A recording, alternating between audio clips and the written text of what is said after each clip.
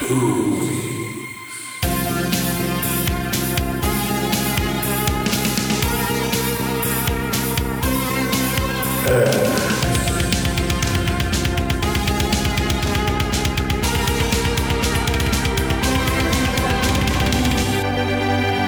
everybody. Welcome back to another episode of Movie Madness. I'm your host, Henry Thompson. With me, as always, is my brother, Wayne Thompson. Now, Wayne, for me, say, all right, Mr. DeMille, I'm ready for my close-up. All right, Mr. DeMille, I'm ready for my close-up. Awesome. And again with us is our friend and actor and journalist, Wayne Madden. Wayne, I want you to say for me, I'm just a girl standing in front of a boy, asking him to love her. I'm just a girl standing in front of a boy and asking her to love him. Was that right? That wasn't exactly right, but it was pretty good all the same. Yeah, well done. Well done. Okay. And joining us for the first time today is actor, also producer, director, a bit of everything, jack of all trades, Tim Mount. Tim, for me, I want you to say, Peach. I could eat a peach for hours. Peach. I could eat a peach for hours. Lovely. I don't know if everyone else is turned on. Now, Tim, no one warned you before you came on the show today that we actually, whenever someone comes on for the first time, we ask them a couple of questions. Okay. So we're going to start with those questions before we move into the episode itself. Mm-hmm. Now, Madden's already been through this. Wayne's already been through this. So it's all on you, Tim. It's the Tim spotlight. Okay. All right, man. As a filmmaker, the first question is, if you could work with any actor in history, living or dead, who would it be and why? Straight away, for me, it would be Christopher Lee. That's a good answer. I don't know how much if Wayne's told you anything about me, but he's been my hero since I was about 7 years old. For the acting or the killing? Oh, well, the killing came as I got a bit older. But right, okay. That was just a bonus. It was every time. My father brought me up on Hammer House of Horror and Tyburn, Amicus, and every performance as Dracula, Frankenstein's monster, anything, the Mummy, he was just captivating, absolutely captivating. And obviously in later roles where the public got to see kind of more of him doing more kind of versatile stuff.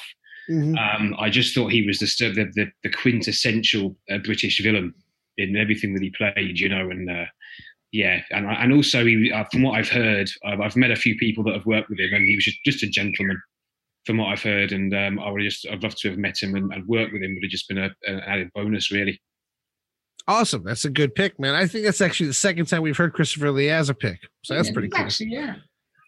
So I just want to actually mention to people as well, today we're doing a remote episode. So you will hear some background noise here and there that I can't remove everything. But it shouldn't detract from the overall enjoyment. I'm just warning you, you'll hear a couple of random noises in the background there. Oh, Tim, second question. As a filmmaker, if you could work with any director, living or dead, who would it be and why? I think to work with as a collaborative project, I'd have to say Martin Scorsese for me. It's and as terms to why, it's honestly for me it would just be to learn. I think. The guy seems to have an eye for the best type of drama, suspense, characterization.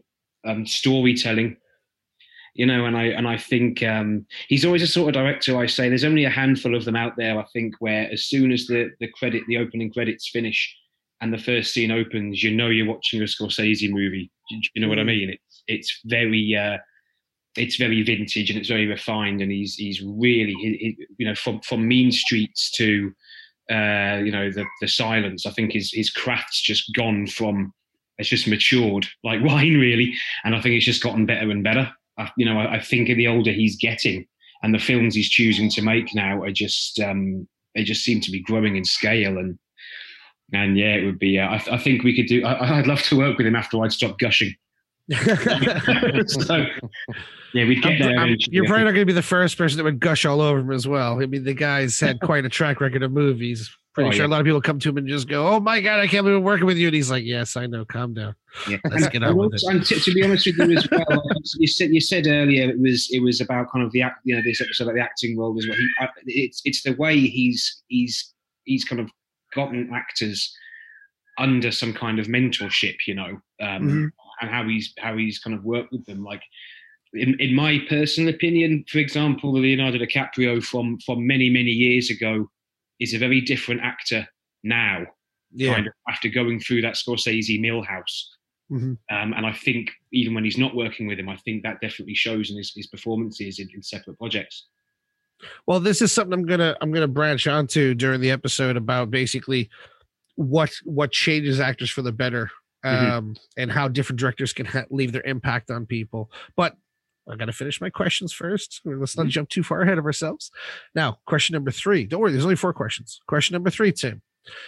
If you could live in a film for 24 hours, any film in history, you can't get hurt in it, you just enjoy it, what film would you like to be inside of for a day, in the film itself? Wow. I only watched it recently, but I'd have, oh, blimey, I would have, God, that's as strange as it might sound, I'd probably have to say the Lord of the Rings. All right, okay. I really would. Not a bad choice. Yeah, I'm not saying I'd willingly choose to be a hobbit or anything like that, but just I don't know. I mean, it would just be incredible, wouldn't it? I think just to walk around in the world of kind of wizards and Ents and that sort of thing. I just think it would be. I think it would be remarkable. Yeah, definitely that one. Excellent. Really nice pick, man. That's interesting. very cool. Have a drink with the Yorks a bit, but you'd have a good laugh. Yeah. Oh, yeah. Of course. Now, the final question, Tim, is if you could spend a day with any character, not the actor, but the character from any film in history, hang out with, go see a movie, have a beer, whatever, which character would you like to spend a day with? Character on this.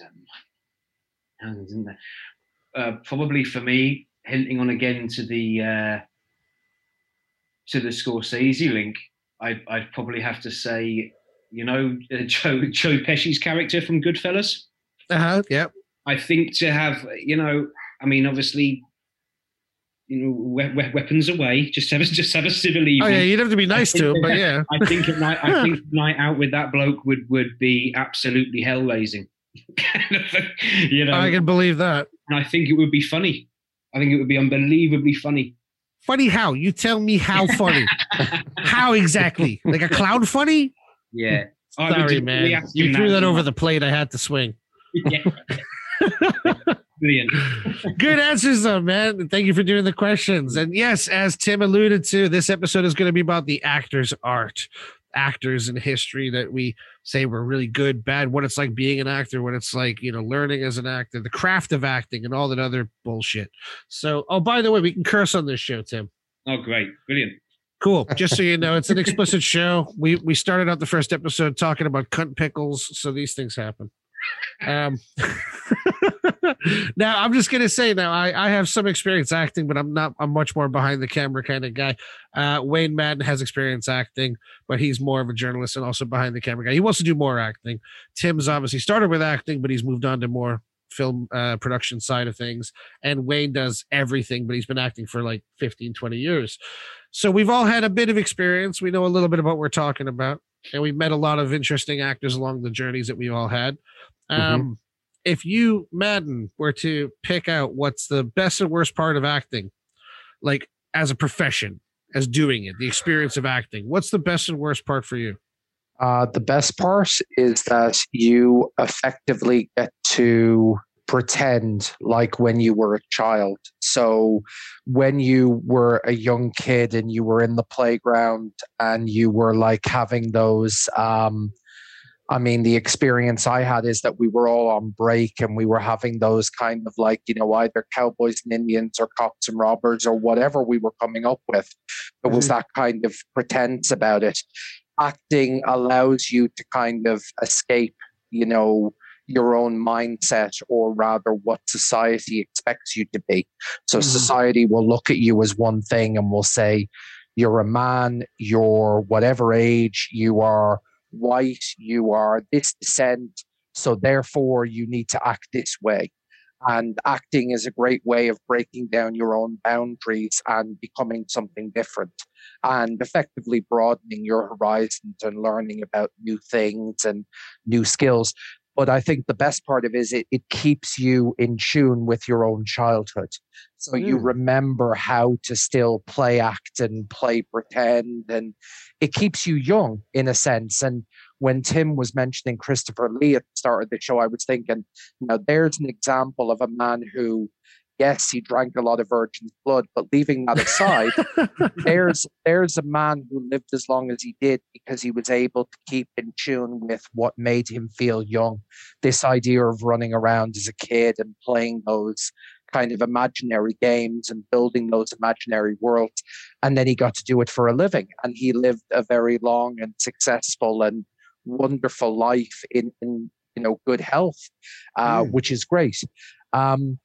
In terms of the best part, that would be the best part. In terms of the worst part, it is possibly the thing I used to get annoyed by was when, and I still get annoyed by, is I don't mind doing films at all. I mean, if anybody offers me work, I don't want to seem as the kind of person who will turn it down. So if people out there think, God, he'd sound great in my film, I'll give him a go. That's great. But the one thing that used to annoy me, especially when doing some amateur films with other people, obviously I'm not talking about films that, Henry and Wayne did. I'm talking about other people. It totally is. Yeah, no. Because ready to kick your ass. Go on, make your comment. Well, basically it's when you end up doing an entire scene and giving your all, and then they're like, okay, we want to reset, we want to do that again, or we want to explore more ideas. And the reason for that is I have always loved that idea of theatre, that theatrical kind of acting. So when I was very young, I watched Citizen Kane, and I love the fact that when Orson Welles made that movie, he did it like theatre. So you had 10, 12 minutes of a scene that were all purposely recorded as if it was a theatre performance. So the actors were really giving it their all. It wasn't a case of, do those 3 lines, then stop, we'll reset the scene, we'll turn around, we'll do something else. And for me, that's kind of the worst part, is when you have to stop what you're doing. And that's why, I've been blessed to do a small bit of theatre. That's what I love about the theatre, is the idea that the audience are there, the lights are there, you get out on stage and nobody's going to tell you to cut for about an hour and a half. You're just going to, be able to go through with the whole play and do the whole thing. So you're much more into having like the extended in-character mode as a one-off, as opposed to reiteration and over, taking multiple takes, multiple angles, etc., to get the right of, performance. You want to nail it the first time and be like, fuck you, that was it. Yeah. Oh, I love like Jonathan Frakes, who played William Riker on Star Trek: The Next Generation. He had a famous one where people who worked with him used to call him, and they probably still do, they used to call him 2 takes Frakes. So the idea was that as a director, he would shoot everything once, do it again for luck, and then go, right, that's it, move on. But then I would shoot with people who would have me doing the same scene 6, 7, 8, 9 times. And by the end of it, what you were giving, because obviously if you care about what you're doing, you research prior to doing the role. You don't just turn up and go, I'll do it on the night. You obviously research and you get into the head of the character. And I think that's what I love most about people like Daniel Day-Lewis and Leonardo DiCaprio, or probably who take more it to like the extreme. Yeah, to an extent. They start to Daniel Day-Lewis goes overboard to a certain extent, but when you start to live that character, when you start to become that person, and I truly believe from the performances I've seen them give, I have to imagine that it works because they believe that they are that character, and they. I think that the cost is, and it's one thing you do, and I can say exactly what you're saying by that, Wayne. It's It's where some of them will stay in that character even during the breaks. Yes. They are in that character from the minute that film starts to the minute the film finishes.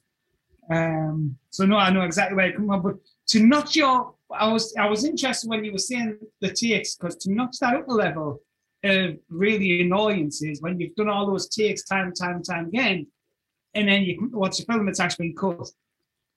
Yes. Yes. That's the biggest kick in the bollocks from what you were saying now. That is when you watch a film back and you go, where is my performance? I did a film a couple of years ago, actually a film that you were in, Wayne Thompson. Oh? And you were the best thing in that film. And unbeknownst to you, I think maybe until now, I actually shot several scenes on camera in that film. And every one of those scenes was cut, and that was Fog Island. Right. Yeah.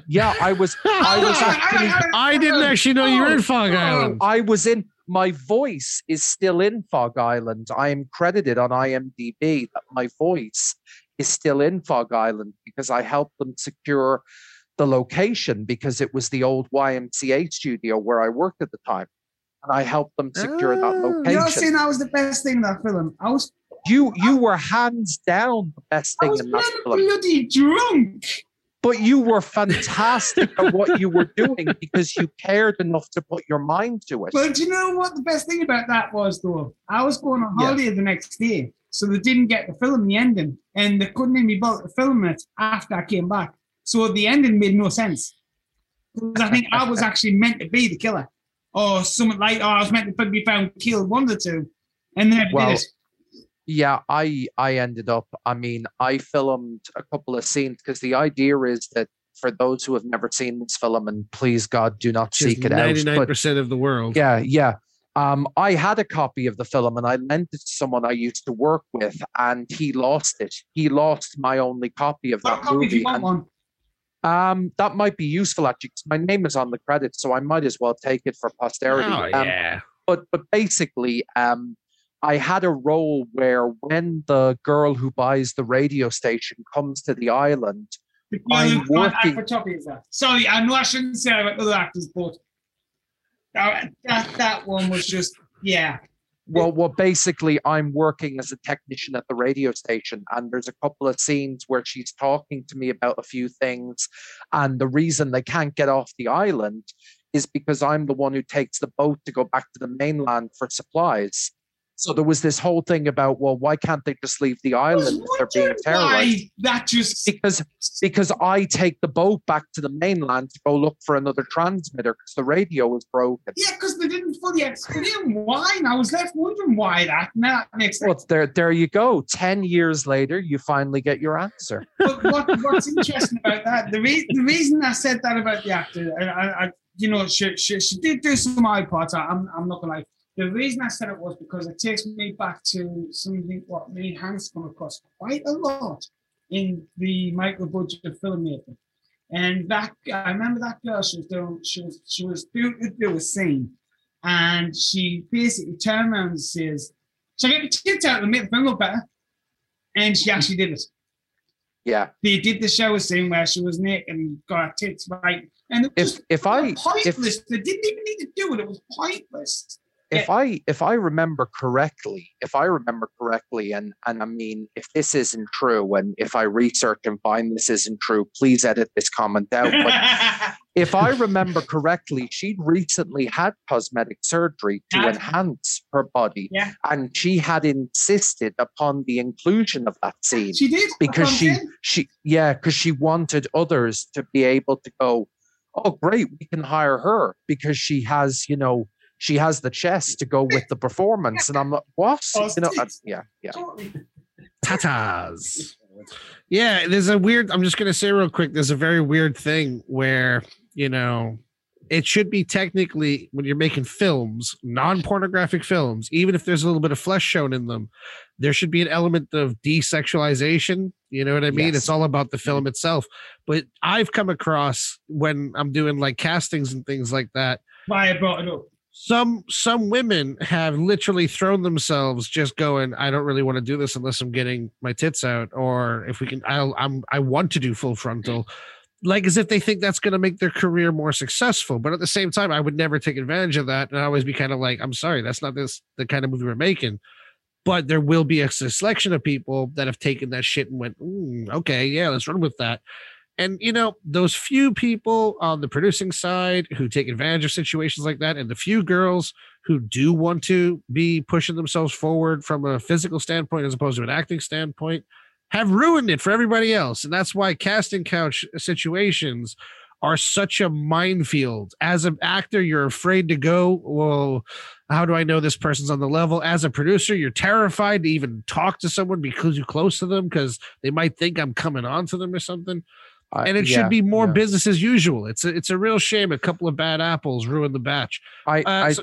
Sorry, man, go on. No, I agree with you. I think that as much as there are some women who, to an extent, maybe it's a release for them, maybe it's a bit of a buzz, maybe it's a thrill to sort of go that bit further and go, hey, you know, I'll do full frontal nudity in this film. There is that then counter argument, of course, that there are very unscrupulous individuals will take advantage of that. And that is so in much the same way as some people do want to, you know, gravitate towards those roles for, dare I say it, some kind of liberation for themselves, their own personal, you know, kind of achievement and body confidence. There are unfortunately those who are constantly or have been documented to take advantage of that, sadly.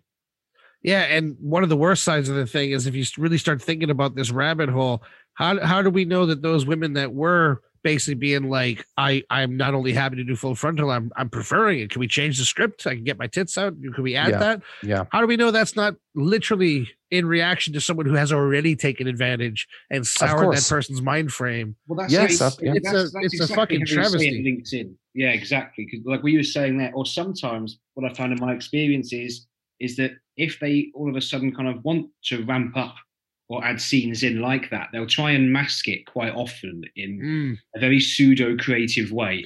So they'll say things like, you know, you've probably shot this scene God knows how many times, or we've established a build up a lot of times. On retrospect, you know, Tim, I think there should be a sex scene here. And you think, what? It's just kind of thrown in. And it'll never matter how much you question it or just not argue, but just kind of put your case forward. It'll always be a case of, no, I think it'll work. I think we should at least try it. I think it, you know. And I think that it's awful when you see it. I mean, you see it all the time, don't you, where it's just kind of put in, shot there, and it hasn't related or remotely correlated to the rest of the piece. I 100% agree with you. And in fact, I will go so far as to say, and again, I can't really name names because that's not fair, but there is one director I'm thinking of, obviously, who has nothing to do I'd with rather you podcast. don't mention names, but I know who you're talking about. No, of course. But he is an individual who almost within the community has now become synonymous for this idea, that for absolutely no reason at all. And I remember there was a film we were doing, and there was basically a scene where there were two characters on the bed, and they are discussing the disappearance of another character to try and be as vague as possible. And it was a man and a woman, and they're discussing the disappearance of another character.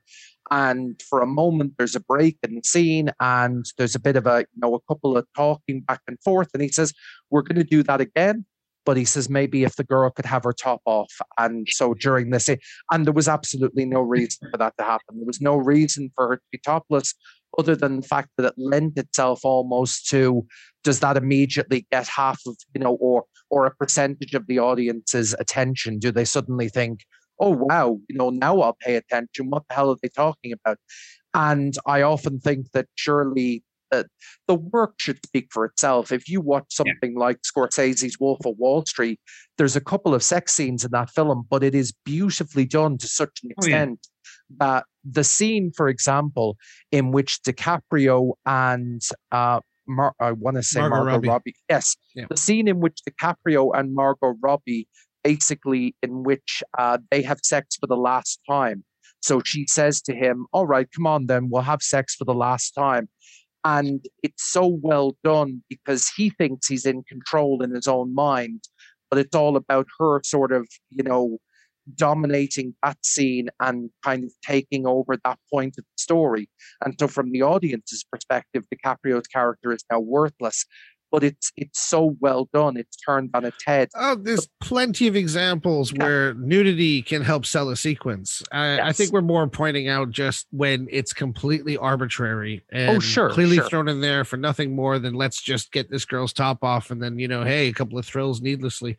And again, it's a weird side from the actor standpoint that some women want to do that. Other women would be terrified to do it, but feel compelled to do it. And it's just a needless. I'm all for intimacy directors and all that shit on set if it makes people more comfortable, but it's a strange back and forth I've seen over the last 10 years with this stuff. I mean, quickly going back to the program. What I will say in defense of the actual filmmakers is I actually know the filmmakers very well, and they would not have actually even thought of doing a scene like that. So no, that's true. And that I do not want them to be looked upon on a bad light for that discussion. That was only the actor who wanted to do that, and she pushed to do that for her own vanity and career. Absolutely. And on the second note, there is one good reason to watch that film, and that's the effects are quite good in that film. I wonder who did those effects. I'm not sure, actually. I have to look that one up. Oh yeah, we'll look that one up. So Tim, going back to the original question, as when you've done acting and also you've worked with actors, what's your favorite and least favorite part about the acting process? I think there's definitely more favorites of it. I think it in every project that I used to turn up to, it was just you were just starting from a blank canvas. Mm-hmm. It's it was just you were just free to play, and just free to roam. The character exploration was always my own. I was lucky enough to never have any direct interference or involvement directly, whether that from being a writer, a studio, a director, anything. They were ready to see what I kind of brought to the table on my first take. And it is that it's very similar to what was said before. It's just being free, just to run around and and try things. I was never afraid to fail. If I didn't get any criticism, it would unsettle me a bit. I wouldn't feel very, maybe feel very comfortable. It never gave me a big head because no one's perfect. I'd be sitting there. You do something and then they go, "Oh, that was brilliant, thank you." Take it as constructive, don't we? As actors, we take every kind of criticism as constructive. If it's good, we know to do that next time because it's going to help us. If it's bad, we know to change it to make it better. And for me personally, and I'm sure you're probably the same, Tim and Wayne, if somebody turns around and says that's the perfect role you've ever done, what's the point of doing anymore? You're getting to where you want to be. You'll never ever be the perfect actor because you'll always be reaching to what you feel is the perfect. Yeah, and everything, as you all know, everything will always need, for whatever reason, reshot or whatever. So when they said, right, brilliant, I don't think we have to, and I did hear someone say this once, "Oh, that's great, there's no need to revisit that." I used to think, well, I might as well tear it up then. But no, that was, but no, I mean, obviously I'm talking about the best here. So it is genuinely, and it all rolls, it's like your first day at work, isn't it? Kind of everything you go on to, you're very lucky to meet new people and learn of how people work. And it is the fact, it's the one thing I think I can safely say where you are just allowed to kind of turn up and fall flat on your face or fly. Yeah. And it's brilliant. And you're not condemned or for doing that. That's definitely my favourite about it. I think the worst, I mean, I've got to kind of watch how I approach this because every actor has their own approach and their own, if they want to call it a method or whatever. But when I first came in to do this, I kind of knew I wanted to do this from a fairly young age. So I was going into, I'm from just outside Ipswich, down south originally. And I went to my local college to start this. a performing arts course that went on for 2 years. And I was kind of walking into a room full of people who already had kind of a modicum of extracurricular stuff under their belts. You know, they'd had little extra parts on film sets, and you know, a couple of them had been on the West End and that sort of thing. But there seemed to be this culture which really confused me. I'm from a very humble background, and you know, I was quite I still am quite quiet. But there was this weird atmosphere of this need to kind of warm yourself up doing very silly things. Oh, you get what I'm saying? And this has been something which I've always, you know, and it went from kind of a slight annoyance to, and it manifested itself into a genuine hatred that I've got of it. A lot of the parts I had when I moved to the Northeast, I don't know whether this is because of my accent or build or whatever, it was predominantly villain roles. And whether mainly on stage, I would kind of warm myself up to a point where I'd be red, angry, sweating, and go and do it. But none of that was by playing Ring Around the Roses or Pass the Parcel or anything like that. That kind of shit. Yeah. And you know, and they'd always kind of expect you to partake in it. We're gonna have a quick game of dodgeball. You know, do you want to join? And there's me with my ciggy at the time and my coffee, and just thinking, no, I'll just stand here and just read through it. I'm all right. I don't want to do it. You know? So you don't like the fun and games aspect of the drama school teachings, and I think no. I mean, this again is it's entirely down to taste, isn't it? And an opinion, but it's never really helped me. I have, you know, I don't stand there and argue. I did join in. And I did take part, but you thought it was stupid. Yeah, it never enhanced me. It's okay. I'll answer Tim's side for him. Yeah, it was fucking stupid. Yeah, but you know, I did what I got to do to stick with my peeps. I work Screen Factory. I've been there now for like 8 years, and every year they say the same thing. Don't forget one voice up, guys. So when you're driving down the Screen Factory, you've got to do all these silly things. Fuck that. When I'm driving down the Screen Factory, I'm thrashing out the metal. I'm like, man, I want you. And it's like, you get down there, and do you know what the best of it is? I still outlast all the young'uns. Not losing my voice. This is the thing. I did it was kind of size wise, it was of medium range, I'd say, but I did a production of not the musical. I did a stage version of Oliver Twist years ago, and I was cast as Bill Sykes, and I can remember I went in. My rehearsal slot it was very weird. It was the only play I've ever done where the rehearsal schedule was actually done like a film set. It wasn't never rehearsed from start to finish. We were very close to the opening night here. But they were always, you know, Tim, we're going to get you in maybe start at 2:00 tomorrow afternoon. You know, kind of after the rest have come off. So yeah, fair enough. And I remember I could just hear. I thought, well, the scene I'm doing is the scene where he catches up to Nancy on the bridge, you know, and he ends up killing her, his partner. So I thought, well, I'm going to give this some oomph. So I went into my dressing room and I just kind of warmed myself up by I was screaming at myself in a mirror. I had my makeup on, my costume. I had my, you know, Sykes' signature wooden stick that he carried around with him. And I think I ended up putting a hole in the wall because I got myself to a point.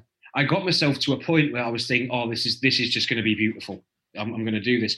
And I came out after he said he was ready for me.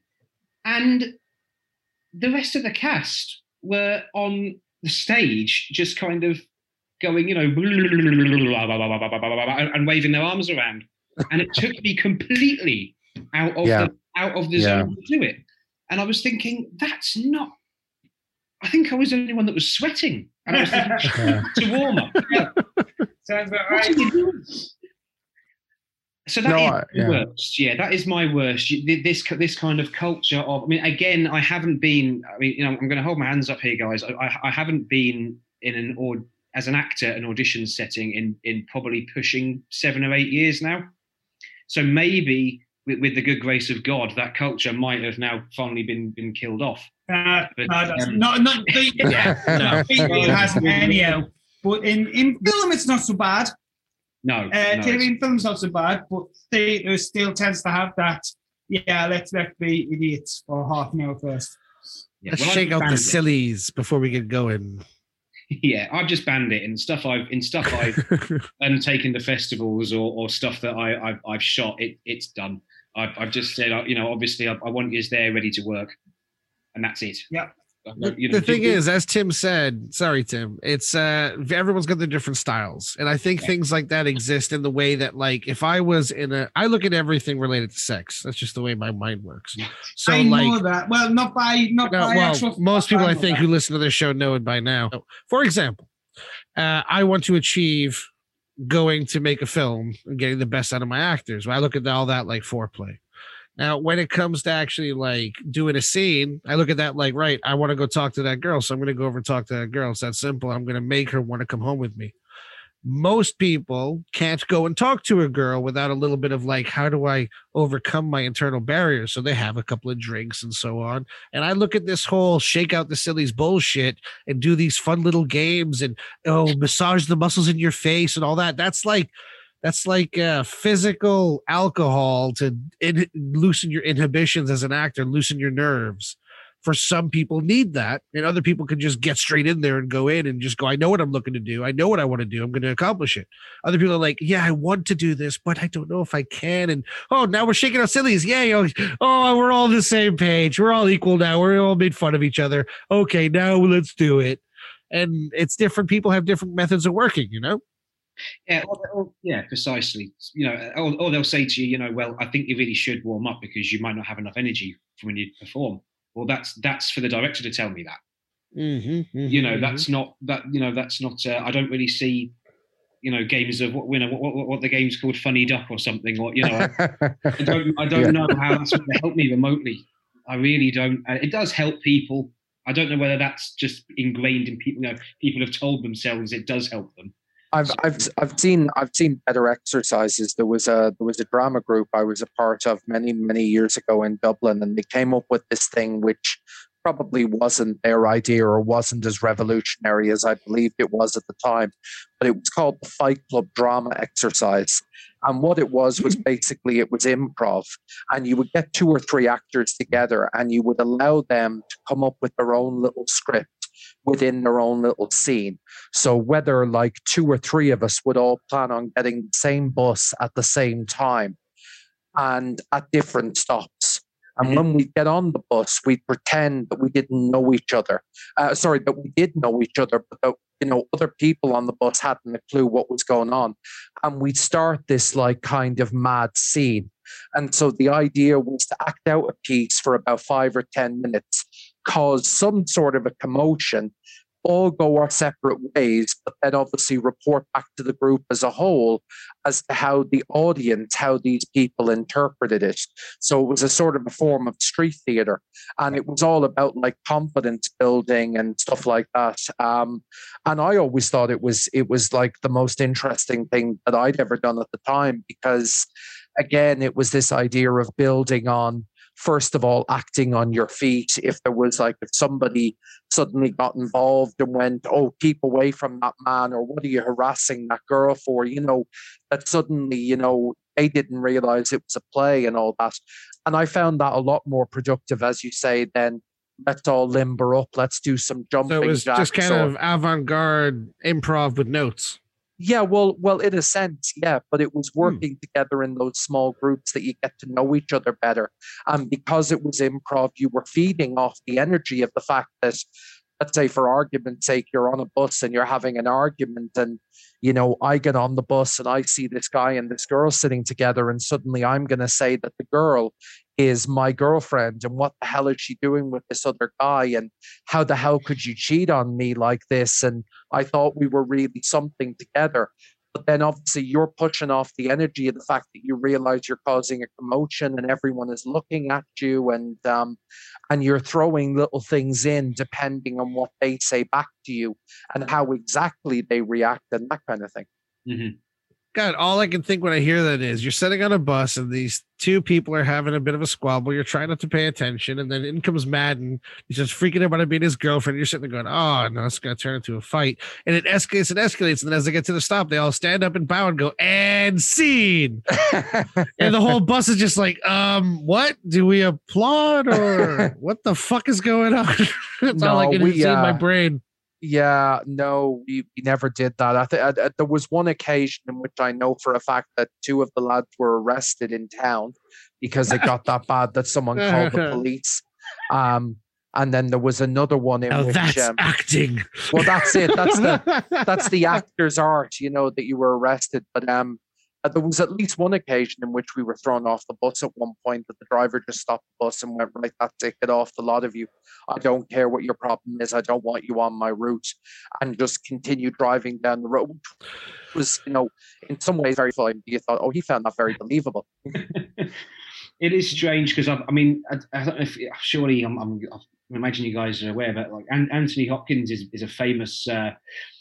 He's a guy for famously not liking rehearsals.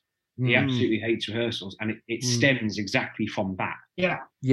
And I read a piece that he wrote, and he said, I think he was in something with John Hurt on stage many years ago, and he was just sitting, Hopkins, just on the steps of the stage, just reading through calmly with a cup of coffee, just minding his own business, and someone did actually approach him from the directing staff and just said, "Right, the cast are going to be all gathering on stage just for a debrief, but we're going to do a warm up. Anthony, would you like to join us?" And he just writes at the end of this piece, he turned around and just says, "Why has someone turned the fucking heating off?" And it just stems from that. It was on, I think it was on a DVD extra of the Dracula movie he did. Oh, yes. And there is some footage. Francis Ford Coppola is quite, even with his films, he does like to have actors kind of block out the scenes. And you just see this behind the scenes footage of Anthony Hopkins just standing at the back of the room, just kind of looking at him, just thinking, Jesus Christ. And he says it on there. On his interview, he just says, "I've never liked it. I've never enjoyed it. I don't know why people do it." It's this thing that kind of stems through the industry. I think it's something that's never going to end, isn't it? That's it. You either have it or you do not. And you, my young friend, do not have. Hold on, I need to finish that thought. No, but now I'll tell you, I love a quote from David Fincher about actors, which is that the best way to get everything you need from an actor is just to treat them like dogs. Let them smell your hand and know that you're safe and that you're not leading them to anywhere bad, and that if they do good, they'll get treats. And I think that's really true. When I look at actors, when I work with actors, I always just want them to do what I want them to do, and I make them feel comfortable to do it. Do you feel as an actor I'll start with Wayne Thompson. As an actor, do you feel it's your duty to listen to the director, or is it your duty to surprise the director? Do I not get the questions right? I just said this is to you. No, the other questions. I thought you already did them. Go on then. Sorry. You know what I mean? I get left as usual. There was so much talking. I don't know who answered. Well, I know Tim was all like, "Fuck all this new age dancing, high class, upper class shit." I took what you said and cleaned up a little, Tim. Sorry. And Madden doesn't like getting multiple takes. You shouldn't work with me, son. I'll make you do shit 30, 40 times. That's just how I roll. I'm sorry. Because I know what I want to see. Go on, Wayne. Sorry, answer the question. My bad. I'm in total agreement with the warm-ups. And, as for the takes, that doesn't bother me. Let's do as many as you want. But for me, the best part of acting is just fun. Basically, it is just, you get to be somebody different. You get to be somebody who you're not. You get to do some very things you would never in your life ever get to do. So it's just pure fun for me.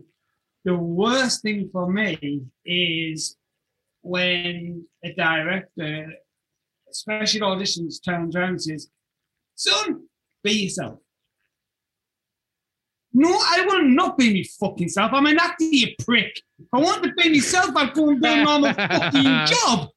You know, it's like, why do you ask an actor to come and be the fucking selves? No. I hate it. It drives me. Why do we work together so much, Wayne? Because I tell people to be themselves a lot. And it does get me a little bit. Now, I don't know if you're aware of this, but there's quite a few times I pull back to the side and says, no, just do this and do that, and do this and do that. Oh, is that why they started being crap all of a sudden? No, right. Okay, I'm going to say real quick. In my opinion, there are two kinds of actors, right?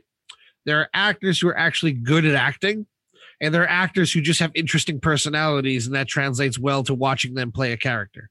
For example, I don't think Peter Stormare can act to save his fucking life, but I love watching him in anything because he's a fascinating person to look at. Steve Buscemi is a mix.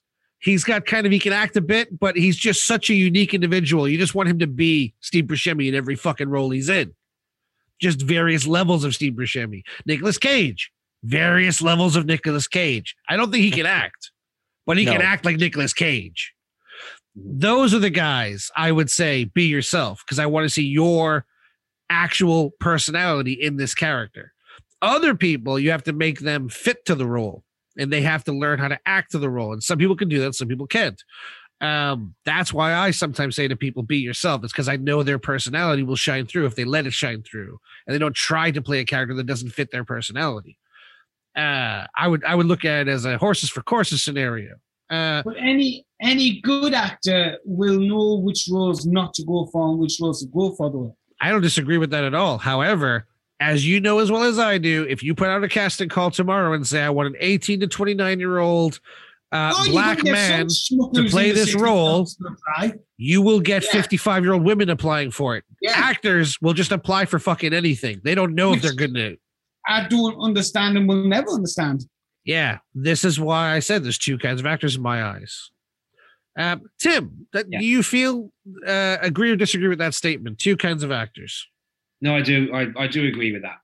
Yeah, completely. I think the last point you made there about people applying for things which they kind of know clearly shouldn't be applying for. I have done. I'm very guilty of it in the past, and in some cases I did land on my feet. But I think when you do that, you're just completely throwing yourself at the mercy of others, aren't you? I mean, I know we are as actors, and wherever you are in the business, as people talk, say it's you're leaving yourself wide open in scenarios like that. I think one thing I went for once, the spec was me down to a T on everything I was reading. Then right at the end, it said something like, must hold a high level in horse riding. Yeah. But I went for it. I went, oh, brilliant. Sent it in. And I got the part. And it just so happens that every single scene in which my character was on a horse wasn't happening anymore. Oh, that was lucky. Wow. And you wouldn't believe, because I saw the schedule, and as it was getting closer and closer to the day that I was on horseback, my anxiety was just going full throttle. I was thinking, oh God, this is it. This is it. I'm going to have to just get on the horse, and if I fall off, I fall off. This is the way around it. But it never happened. So there's an argument to be made, I think, where when you're going for casting calls, I have been more inclined to take a risk. Mm-hmm. But it's risk. I agree with taking a risk, Tim. I do. I think what I mean is like going back to what Andrew said there. Is you yourself would not go for an 80-year-old role. Oh, of course, no. You know what I mean? Yeah, of course. But I mean, also a lot of people at the same time, Wayne, just don't think. No, they don't. Yeah, no, true. They just don't think. I totally agree. They're so desperate as well just to get a role. Yeah, precisely. They've dried up for the last 6 months, and they're just desperate to get the teeth into something. Yeah, and it is. What they don't understand is that they're tarnishing themselves because it frustrates directors. Oh, it does, yeah. As you know yourself, you've directed yourself, and once somebody's done that to you, you think, well, Are we really? Yeah, and it's happened to me. That has happened to me before, and unfortunately, when that happens, when it does happen, in my case, it's just been my luck that we've been very near a deadline. So unfortunately, you're stuck with him or her. Yeah, we've had that as well. Brilliant. Yeah. So, it's a big shame, and it's one of the things that tarnishes it.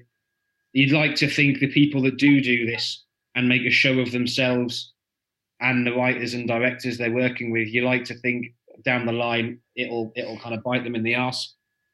But unfortunately, luck is on people's sides, and it doesn't. I've got to be honest with you. I think on that film years ago that they took one look at me and just thought, he's never ridden a horse his life, surely. He's never gone. I've never been, I've always been quite a short bloke. I don't think, even now, I'm no. Didn't have the hips for it. They were like, I don't know. No, not at all. But no, I do agree with that completely. There's definitely two types. I do think the ones that do it, there's positives and negatives on both halves. I think. I think doing it by the book is brilliant, but I think you need to leave yourself a bit of room for risks and just be a bit of, just be brave, kind of, in some cases. But you've got to. Yeah, I mean, acting isn't it? It's about taking this. It's about being brave. It's about doing something. Like I said, my favorite part is being somebody I'm not, doing stuff I would never ever have the chance to have a go at. Mm-hmm. So, I totally agree with that. Yeah. See, I feel like the three of you are the kind of actors who are much more character actor, in the sense that you would try to transform yourself into that role. And then you'd be that character in that scenario. Whereas I'm the kind of actor where I'm just going to be myself, because I have a very large personality, and I'm just going to transplant that into this scenario as opposed to a character. I just changed my name. That's also largely due to the fact you've never classed yourself as an actor. No, I just jump in where I have to. And I would never want to assume that I would excel in taking on a role where I have to, I don't know, play a 4-foot black dude or something. But there's a lot of actors who could do that. You know what I mean? I think it's indicative of today's day and age where, studios are not taking chances. But when you look at major motion pictures, naturally, everybody wants, nobody wants to take a gamble. Everyone wants a dedicated return. So years ago, and I spoke about this on another show that I do with a guy recently. We were having a chat about wrestlers in movies. We were saying, like, when Hulk Hogan was first in Suburban Commando back in the 90s, people went to see that film not because, and to me, Suburban Commando has Christopher Lloyd, and it's a decent film to an extent. It's a bit of mindless, you watch it on an afternoon and you have a bit of, it's a kid's movie, it's fun. But people went to see that film because of Hulk Hogan. End of story. And so nowadays you have a lot of that situation where you take these larger than life characters and you just transplant them into the situation. And that's because them in that role. I mean, I recently heard that The Rock is going to do Big Trouble in Little China. Yeah. I mean, to me, I'm like, what the hell? But that's The Rock all over, though. He's a fucking asshole. But The Rock is. But you see, The Rock is the highest grossing male actor, I believe, at the moment in Hollywood. The man earning more than anyone, possibly, or he's up in the top 5 at least. And even aside from that, it doesn't matter what role he plays. It really doesn't, because ultimately all that matters is he's The Rock. Because this is as I was saying about the two kinds of actors. When The Rock first got into acting, you could see he was really trying to be an actor. He was doing things like Walking Tall and shit like that. And then they must have just clicked with him one day. Wait a minute, why don't I just fucking do what I did in the wrestling ring? And since then, he's been the same guy in everything he's ever done, with the exception of little bits like maybe Be Cool. He was a bit different in that. But for the most part, he's just The Rock is The Rock playing The Rock, but we're going to call him John. You know what I mean? I would agree with you, and I would also say that, like, the same thing has happened with Arnold Schwarzenegger.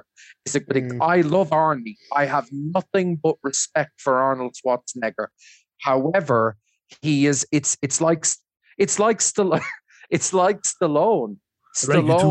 Schwarzenegger, Bruce Willis. They are only in those movies because they are those men. Nicolas Cage. I love Nicolas Cage. Who wouldn't? The funny thing is, though, like people like, for example, the late Robin Williams. Oh, now that was an actor. Now that he was a phenomenal actor. He was. But I wonder, did Robin Williams then achieve those couple of golden years in which he was bringing out Hook and in which he was, there was just so many incredible performances, Aladdin and a couple of other bits and pieces that he did. But was it a case that Mrs. Doubtfire, for example, that at that point people went, like Tim has said earlier, someone went, you will never surpass this. And did Robin Williams think, well, I might as well just tear it up and throw it away? Did someone say that to Bruce Willis? Did someone say that to Nicolas Cage and go, you'll never surpass this. This is you. Because, and again, as Tim said at the very start of the show, a fantastic point about Leonardo DiCaprio. Leonardo DiCaprio, very good actor in his early days, but managed to turn things on its head, a very different actor for very good reasons nowadays, and has tried to improve himself. If someone had said to Leonardo DiCaprio, Titanic, man, the amount of Oscars it won, you will never beat that. And if DiCaprio had went, okay, fair enough, all I need to do is phone it in for the rest of my life, we would have never got performances like Wolf of Wall Street and The Reverend. The thing is, just talking about Leonardo DiCaprio, I find him a fascinating individual because I think that his problem was he was too good looking. Because he started out as an actor's actor, even from a child. What's Eating Gilbert Grape? He's fucking phenomenal. Basketball Diaries, he's fucking phenomenal.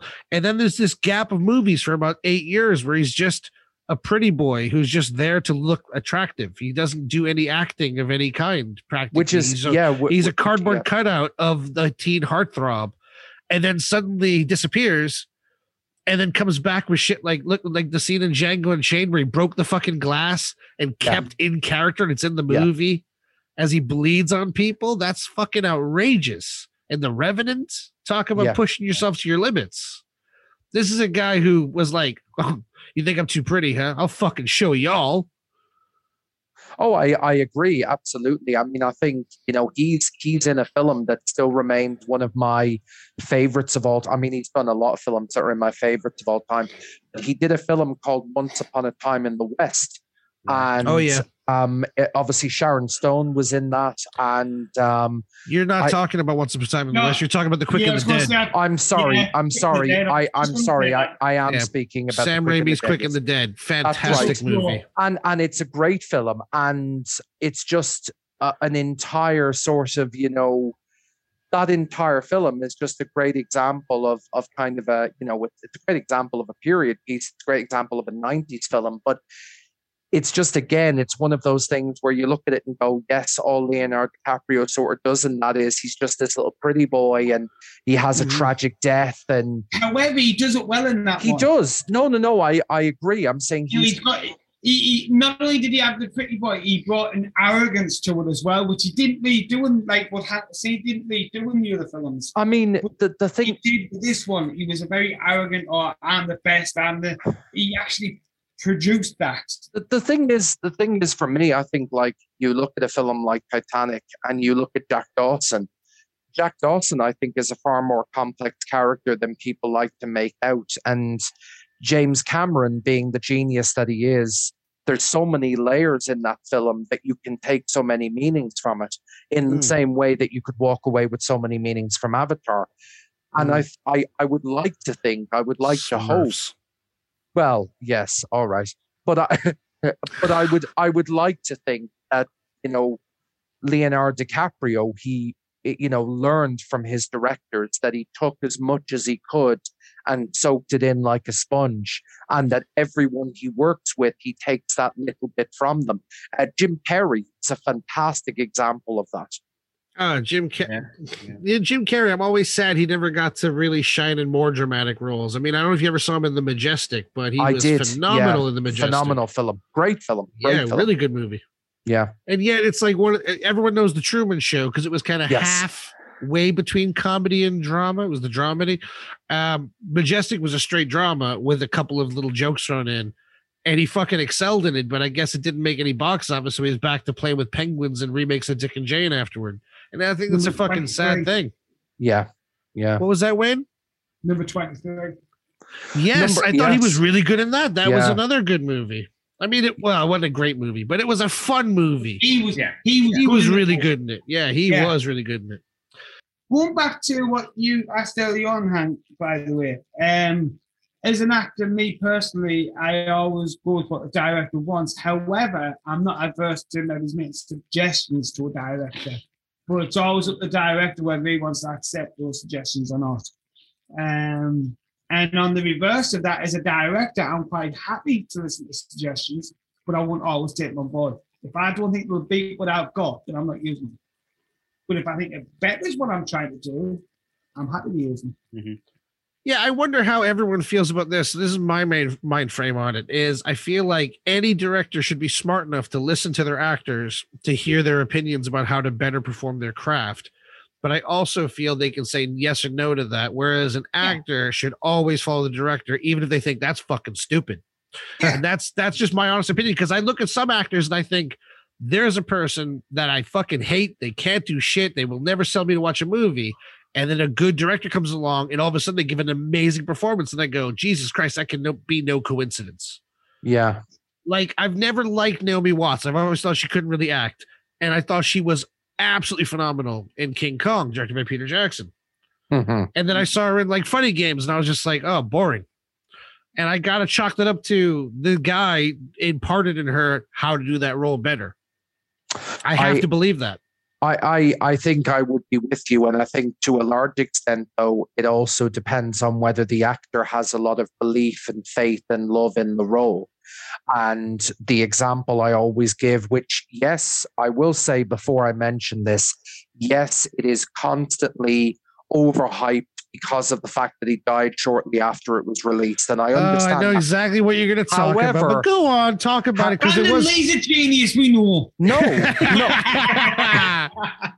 No. I wish he was going to talk about Brandon Lee. You know who he's going to talk about. I'm going to talk about the fact that He's going to tell Ledger, you how he got course, these scars. That Heath Ledger played the Joker. And obviously, I think there is an example of an actor who, what did I see Heath Ledger in before? A Knight's Tale. And you sort of looked at it and went, yeah, there's 10 another Things I Hate pretty About boy. You, shit like that. Yeah, exactly. But the Joker was something that obviously appealed to him on a personal level, but it also allowed him to get the most out of himself. It didn't constrain him.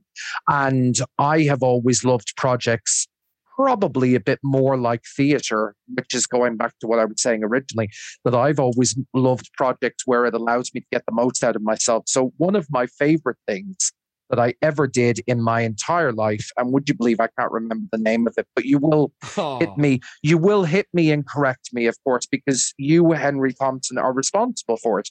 One of the favorite things that I ever done in my entire life was a sequence that we filmed on top of a rooftop in Edge of a Broken Heart. Yes, that's right.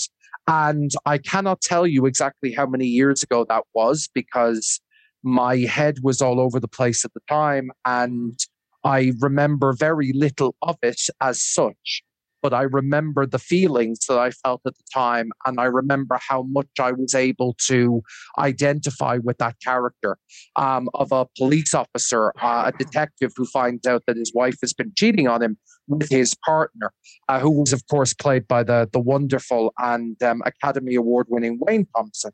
And we had that beautiful sequence on a real roof. And you talk about actors, not doing their part. Isn't it true to say, and again, not naming names because I have no idea who the guy even is, but isn't it true to say that the person you originally envisioned for that role thought it would be green screen? And so when they arrived on set and realized it was a real roof, they were like, no, I'm sorry, I'm scared of heights. I'm going to tell this backstory for everyone. I don't even think you turned up. No, they did turn up if you remember. What happened is this. I'll explain for everyone. So we were all working 9 to 5 jobs at this point, and we'd arranged a shoot over the weekend, basically Saturday at 5 o'clock. We'd finish work, rush to the place, set up, and by 7 p.m. be filming till about 1 in the morning when we would get kicked out. This was at council offices over in Allendale in Biker. And it was a beautiful rooftop area where it was only about a 15 30-foot drop, something like that. But we had it roughly safe. Bearing in mind, I'm scared of heights. Yeah, and I had people sitting on, because it was a beautiful backdrop where in the distance you can see the Millennium Bridge and the Baltic and everything. It was all lit up at night. It was gorgeous. It was a great backdrop to have to make it look really like you're really high up, because it happened to be on a hill. All practical, none of this green screen shit. And we had 2 nights we could do it, and we weren't allowed back after that. And the first night we got this actor in, who I'm not going to name the name of, and he was terrified of this roof for some reason. Like Matt and Wayne said, he thought it'd be green screen. So he was really hesitant and nervous about getting near this roof, despite the fact that, everyone, it's like a 3-foot wide thing you can sit on. You're not going to fall over unless your head is made of stone and top heavy. And it was all very safe-ish. And he just couldn't deal with it. And he couldn't get his lines out. And he only did about an hour and a half of the shoot. And then he just basically said, I got to go. Yeah. So we were like, fuck, scrambling to figure out what to do. So Madden then says, well, I'll jump in. And we're thinking, well, if you can. And he starts to kind of do his lines, but we get kicked out. So the next night we come back and Madden nails it. Every scene he does perfectly. He's fantastic performance. And sadly, we could only get about half of the dialogue shot in the time we were allotted before we got kicked out. Mm-hmm. And then we were like, we need to come back for just one night to finish this. And they wouldn't let us back. So it ended up getting scrapped. But there is original footage still sitting there. Beautiful backdrop. The city's all illuminated. Madden's giving it his all. He's co-lit on either side. There's this fantastic soft blue light on the side of him. It's beautiful. Looks great. Great performance. That sadly the world will never see. All because that one actor screwed us. We then discovered how much better Madden could do it, but also we didn't have the time anymore. It's one of those unfortunate, you're stuck having to get the shit done right now or never. You don't have that luxury that people with money have to just go, I'll just rent it another day. Well, this is it. Micro budget for the minute is hard. Yeah, micro budget is very difficult when you have an actor walk like that. It kills everything. But it's an example there of a role that you can become a part of, because for me personally, that role resonated with a breakup I'd been through recently, and there was a lot of things going on in my head about a former partner who cheated on me, and a lot of that was going through my head at the time, and there was a lot of stuff, and it almost, in a sense, felt like a perfect role for me. It felt cathartic. Like my own. It did, yes. It felt like cathartic. It felt like my own brand of therapy, in the same way that I know Heath Ledger spoke about the custody battle he was having with his daughter and the estrangement from his wife. And he felt at the same time that the Joker, that sort of thing appealed to him. And in one of the few interviews he ever did about the role, he talks about that sort of appeal of that character. I mean, personally, I know Tim mentioned it a while back, and he was saying about when he plays the villain. I personally love to play the villain, arguably because the villain has more fun. The villain can go further and can. My belief is that the villain can be a bigger character. I would love to play someone like the Joker. I'm just going to say real quick, I have a film property I'm trying to get off the ground. It'll take a little while because it needs a budget, but I've already penciled in that Wayne Madden's going to play the villain in it. Here's something a lot of people don't know about Wayne Madden, unless you know him very well, is that he's literally a walking teddy bear. Okay. He is the nicest guy you will ever meet. He's the kind of dude who will eat shit and tell you what a fucking phenomenal chef you are, because he just takes the world's abuses and gives nothing back but smiles and happiness. He's a perfect human being. But unfortunately, because we live in a horrible society, a lot of people take advantage of that. And I think growing deep inside him is this need to not be nice, and this need to express all that frustration and anger and just give it back with a bit of vile fucking satanic consistency of, fuck you, now it's my turn. And that's why he wants to play the villain secretly, because he's too nice to ever be anything but a wonderful human being. But unless he's playing a character. Yeah, but there's a lot. No. There's a lot of truth in that, because there is a lot of truth in that. Because when you, going back to my original comment, when you think about play acting, and when you think about going beyond your boundaries, There is a great catharsis in it. And I mean, I don't mind saying to your listeners out there, and I mean, I honestly don't mind saying to your listeners not to dwell on this, but I've done therapy and I've had issues with mental health over the years, and I've spoken to therapists. I find actors, however, I find acting a better form of release, a better way of dealing with some of those things for myself, because I find it a lot more cathartic and a lot more enjoyable than I do speaking to a therapist. Mm-hmm. And you touched on that earlier before, didn't you? As well, it is seen in a lot of circles like as a form of therapy as a whole. Yes. I also think directing is. Yes. I mean, I wouldn't say I've necessarily used it to kind of cope with anything in particular, but it's certainly on a process of directing a play or a movie. It's definitely given me kind of an underlying commentary on how to cope with things kind of outside of that working environment, I think it helps you to compartmentalize and it helps you to focus, and you do get challenges. I mean, hearing that story there about the guy on the roof, that's in making a movie, that sort of thing is my worst nightmare. Yeah. And that sort of thing has happened to me before, but you just don't lose control. You just keep going. You try to find a way around it, And I think there's a lot to be said of that, just kind of in your day to day, as well. I think it really is. We're going back again, aren't we, to this notion of turning up with blank canvases and playing. To a lot of people, that's a way of getting kind of weight off them when they walk into whatever you're doing, whether that be a rehearsal studio, a film set, or whatever. I think it's such an amazing kind of three-dimensional industry that it can be taken those different routes. Mm-hmm. Oh, absolutely. Yeah. What I find amazing is, I mean, anybody who truly knows me knows that I suffer really badly with confidence. Yeah, I am very often told within this industry that you lose confidence. And I'm like, what are you new? Well, yeah. Sure, it's what you learn to do. It's what it's what we were born to do, I guess, in a way.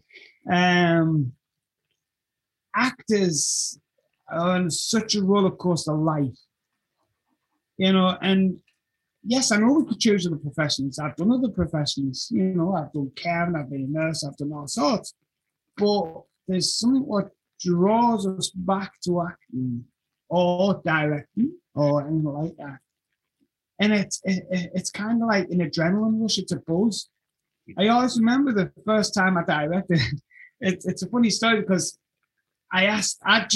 we just finished filming a feature film. I actually, this is when I first met Hank, which is a funny story in itself. So I actually turned the lead role down for the character role because I knew I could perform it better. You did. And me personally, I always want the best from the film. I don't care about what role I get. And I think if I think that's going to make it better, I'll do that. Now, when I asked him to direct my short film I had, he just turned around point blankly, no. I'm like, excuse me? I don't think I've done. He says, no, you directed. And I just burst out laughing. I remember what I said, dude. Yeah, you were like, I can't fucking direct this thing. I'm not a director. I'm an actor. Basically, what I said was I can't direct a turd down the toilet is what I said. And I cleaned it up for you. He said, I'll help you. Don't worry. And it's the most annoying, worst thing he's ever done because I just got the bug straight away and it's like, right, what am I directing next? Let's go, you fucking bastard. Yeah. Hey, man, did you want to eat a fish or do you want the fishing rod? I can only imagine it being like what taking drugs is like. And I'll tell you now, Wayne Thompson, that Test of Fate as a short story is one of the most mesmerizing things I've ever seen. And it's a credit to you. So, What's weird, Wayne, is when you're standing in a massive theater in America and you're having all these questions thrown at you in your first ever film, and somebody actually turns around and says, I've never thought in my life a short film could be classed as a film. He says, yeah, you've just proven me wrong. He says, you've told a film and a story in 14 minutes. Yeah. It blew me away. I was like, oh shit. Yeah. How do I answer that? Where's the exit? It's just like, I just, for that moment, I was like stunned, absolutely stunned. Well, that's it, Wayne. You're on about confidence there. Do you remember the film we did together? Yes, I do. Yeah. And that was the first film I did. I think I'd been living in Gateshead for 3 days. Just real quick, Tim, for our audience, what film was that? 3,000 Doves. Okay. It was called. Yeah. And that was that. I think, yeah, I hadn't been here long at all. And I got this casting call directly from the guy that was shooting it. And it was literally a case, if you remember, Wayne, of just, that wasn't the whole film just set in his flat. Yeah. Yeah, maybe enough, yeah. It was, wasn't it? And there's me turning up there. I'm walking around a city that I have no idea where I'm going. I have no idea who these people are. But I'm thinking, well, you know, taking acting work, God, I never thought moving up, I'd get a job that quick. And I went in there, and I think I was nigh on shaking when I walked in. But the way he did it, Wayne, if you remember, I'm sure he just made us all a cup of tea and a coffee, didn't he? And we just sat in his living room. I think we all chatted for an hour before we actually did any work. Yeah, that's nice and relaxing. And it was a good leveler. I think it only did, what was it, three or 4 days? I think the whole shoot was, I think I did maybe a day and a half. Yeah. But yeah, I think all told it was like 3 or 4 days. Yeah, it was. God, it was incredible. It seems like a very long time ago now, but that definitely. I mean, as well as helping me, when you know the director of a piece you're in kind of creates a relaxed environment in the first place, it then kind of gave me a bit of a framework and a more relaxed attitude to, because everything I have done up here has been very regional. Yeah, it's all been. I haven't really done anything that's been kind of set outside of Newcastle Gateshead. But it gave me a very good framework and a very good attitude to going in to jobs, you know, and that it was a great icebreaker, I thought, Wayne, that job for me anyway. And, you know, meeting all of those, well, God, I mean, there was only about 3 or 4 of us in the film, wasn't there? I'm trying to think. There was the main guy, there was Terence, there was myself, there was you, and I think there was another young kid, wasn't there? I've seen this film, and I remember there being about 5 people in total. Friend or something, I think. We were, yes, yeah, we were. We were at university together. Yeah. Yeah. So I think it was maybe 5 of us all together. Wow. Yeah, incredible. I mean, what I found surreal about that one was I didn't really know what I was walking into. I was just called in last minute, I think. I think you were, yeah, I remember. Yeah, and I didn't have a clue what I was doing, who I was meant to be or nothing. And when he said, no, you're going to get shot in the neck and you're going to die, I'm like, what? Pardon? Just another day of work, ladies and gentlemen. Exactly. You just, how I get on with it, let's just get done. But yeah, it was a good couple of days. That actually, it was good fun. It was a good laugh. Yeah, it was. Terence actually stays in touch with me quite regularly. Yeah, I speak to him as well. Yeah, he's a nice lad, Terry. Yeah, it was good. Great fun. That's one of the fun things about being an actor that you don't get as much as a crew member is the kind of camaraderie you build with the other actors. And a lot of people do stay in touch and keep in touch with each other. I find as crew, you don't normally stay in touch with the actors as much. I don't know. That's just me. Sometimes I actually put that down to the actors sometimes, or the crew themselves, because there's quite a few things I've worked on where I've gotten on really, really well with the crew. And we have stayed friends where there's some of them they'll not talk to you. Or the actors won't talk to them. You know, I've seen the crew actually go out there try and talk to actors, but the actors seem to. There seems to be this wall sometimes between cast and crew for some reason. Now, I think. Sorry, go away. I think, fortunately, when we make the films, we don't allow that to happen. Yeah, we try to be very, very on par with people and friendly. Yeah, it's a bit like the 3,000 Doves shoot. You know, he welcomed us in and we all got on as a crew cast team together.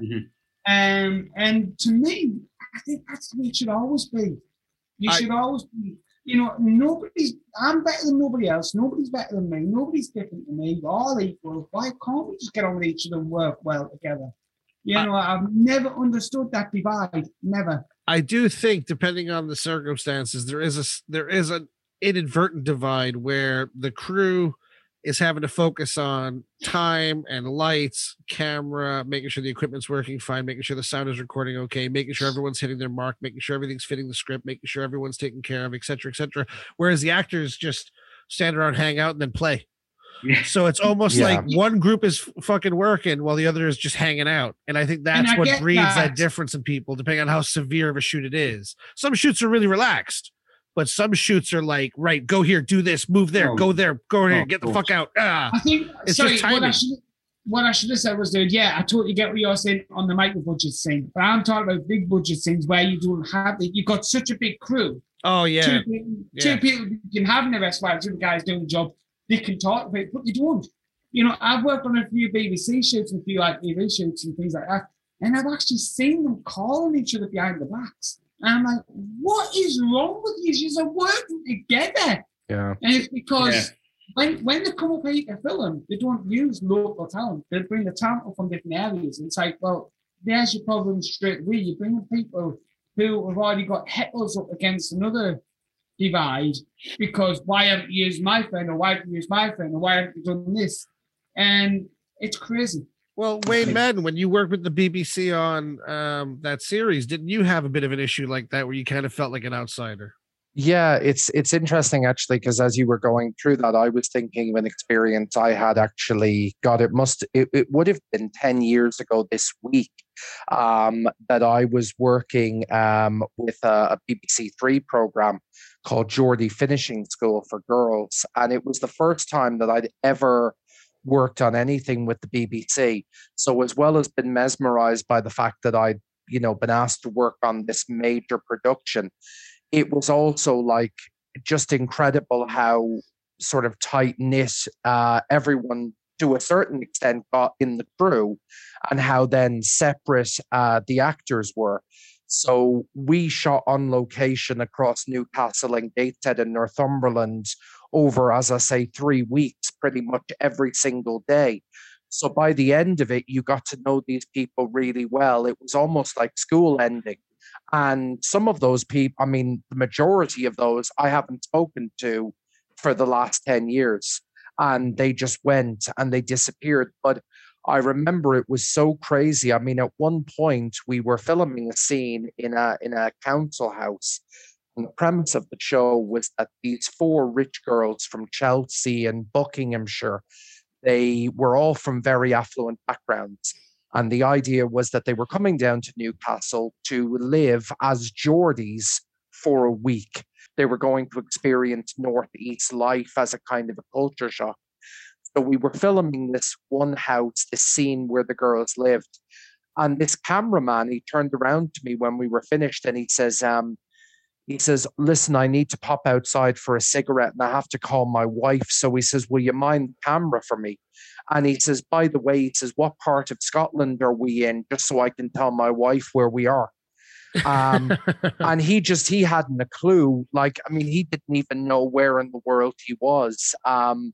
They spent money like it was water, which I know they don't do anymore these days. But the budget was obscene in some respects.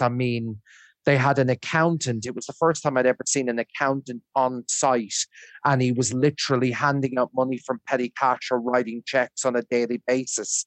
It was like they had their own little bank in the creative hub. It was just a reality show as well. It was an absolutely weird experience. But the interesting thing as well is that in terms of the crew, so myself and a few other people I know, we all heard about it at the same time as another production that was happening. And the other production was holding, they were looking for people, and literally the production started on the same day. And one was Geordie Finishing School for Girls, and the other was Geordie Shore. And several people I know went and worked with Geordie Shore and actually traveled to Australia and Mexico with it. One person I know nearly died of dehydration in Mexico because of the amount of work they were doing and what the crew went through. So while everyone was partying on a beach, this poor girl I know who worked for Geordie Shore got very, very ill and had dysentery because of, you know, the severe conditions of the hot Mexico sun. So it was fairly crazy, but and then there are other productions I've worked on much similar to what you guys were talking about, when we're all sitting together, cast and crew in someone's flat, and we're all having a cup of tea before things began. And the best one, which I must talk about, many, many years ago, probably one of the first things I ever worked on in Newcastle. And we were down by the quayside, and the director had managed to secure a location for us to shoot, which was this really very suave apartment, this absolutely beautiful place. I could tell you exactly where it is to this day. But I mean, you'd walk on by, you'd never imagine that this incredible luxury apartment was inside this building. And we were shooting there, and we were all having, as I say, a cup of tea before we began. And one of the actors got up and said, if you just excuse me, he says, I just need to get a bit of air in the kitchen. And he was gone about 2 or 3 minutes, and I thought, that's a bit weird. And I got up and went into the kitchen and found him collapsed on the floor, and the poor guy had a heart attack. Oh. And so there's me calling his wife as the production, because at that point, and again, it's an amateur, but none of us are getting paid to do this. So I'm the production manager, if you like. I'm the floor manager. And the director is looking at me, I don't know what to do. And I said, the man had a heart attack. We call a fucking ambulance. We do it now. Dial 999. Are you sure? Are you sure he's not just acting? I say, he's not acting. He's unconscious. Call an ambulance. So he's there calling, and I'm calling his wife because I have the emergency contact numbers and all that. And the paramedics came in, and at the point that the paramedics are coming in, the director is sort of slowly whispering in the ear to one of his cameramen, get some of this footage, we'll use it as B-roll. This looks great. This is really awesome. I was like, you can't be filming this. But it's incredible though, because again, that was one of my first experiences with working from independent stuff. And I did that probably 2 weeks after I finished with the BBC at Geordie Finishing School. So I went from doing this very lavish production where I got very well paid for being a runner, and I was very pleased more so to get the experience. And went from that to working this amateur production where a guy's having a heart attack on the floor, and it's like, for God's sake, he's not dead. He's not acting. He's not a method actor. He's having a heart attack. Call an ambulance. Must have been a hell of a script. That's all I'm saying. Jesus. Yeah. Read the script. Oh fuck! Well, this was from a director who I'd love to know what happened to him. He called himself Davy Wormwood. Yeah, I know UFO extraordinaire or UFO sighter, and he had a YouTube channel in which he was dedicated to and this was in the early days of YouTube, and it was dedicated to uncovering the mysteries of the universe and alleged UFO sightings in Newcastle. And one day he literally disappeared. And people I know, he's dead. Well, that's I know that's the guy. He's dead.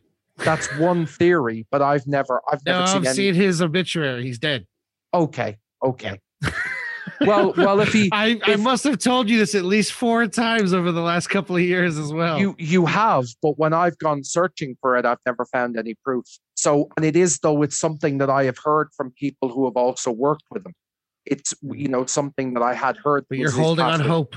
You're holding on hope that everyone's wrong and he's still kicking around Elvis style in malls. Well, partially, but it's also the journalist in me. It's the molder in me. I want to believe. I want to believe that aliens took him. That's what I want to believe. Well, as a special for your website, we're going to have you do an investigative report and find out the truth. Let's do it. Can I ask, is David Wormwood his real name? No. What is it? No. It's Brett Gary, isn't it? Yeah, it's Brett Gary. I've actually worked with the guy, and yes, I've also heard he's dead as well. Yes.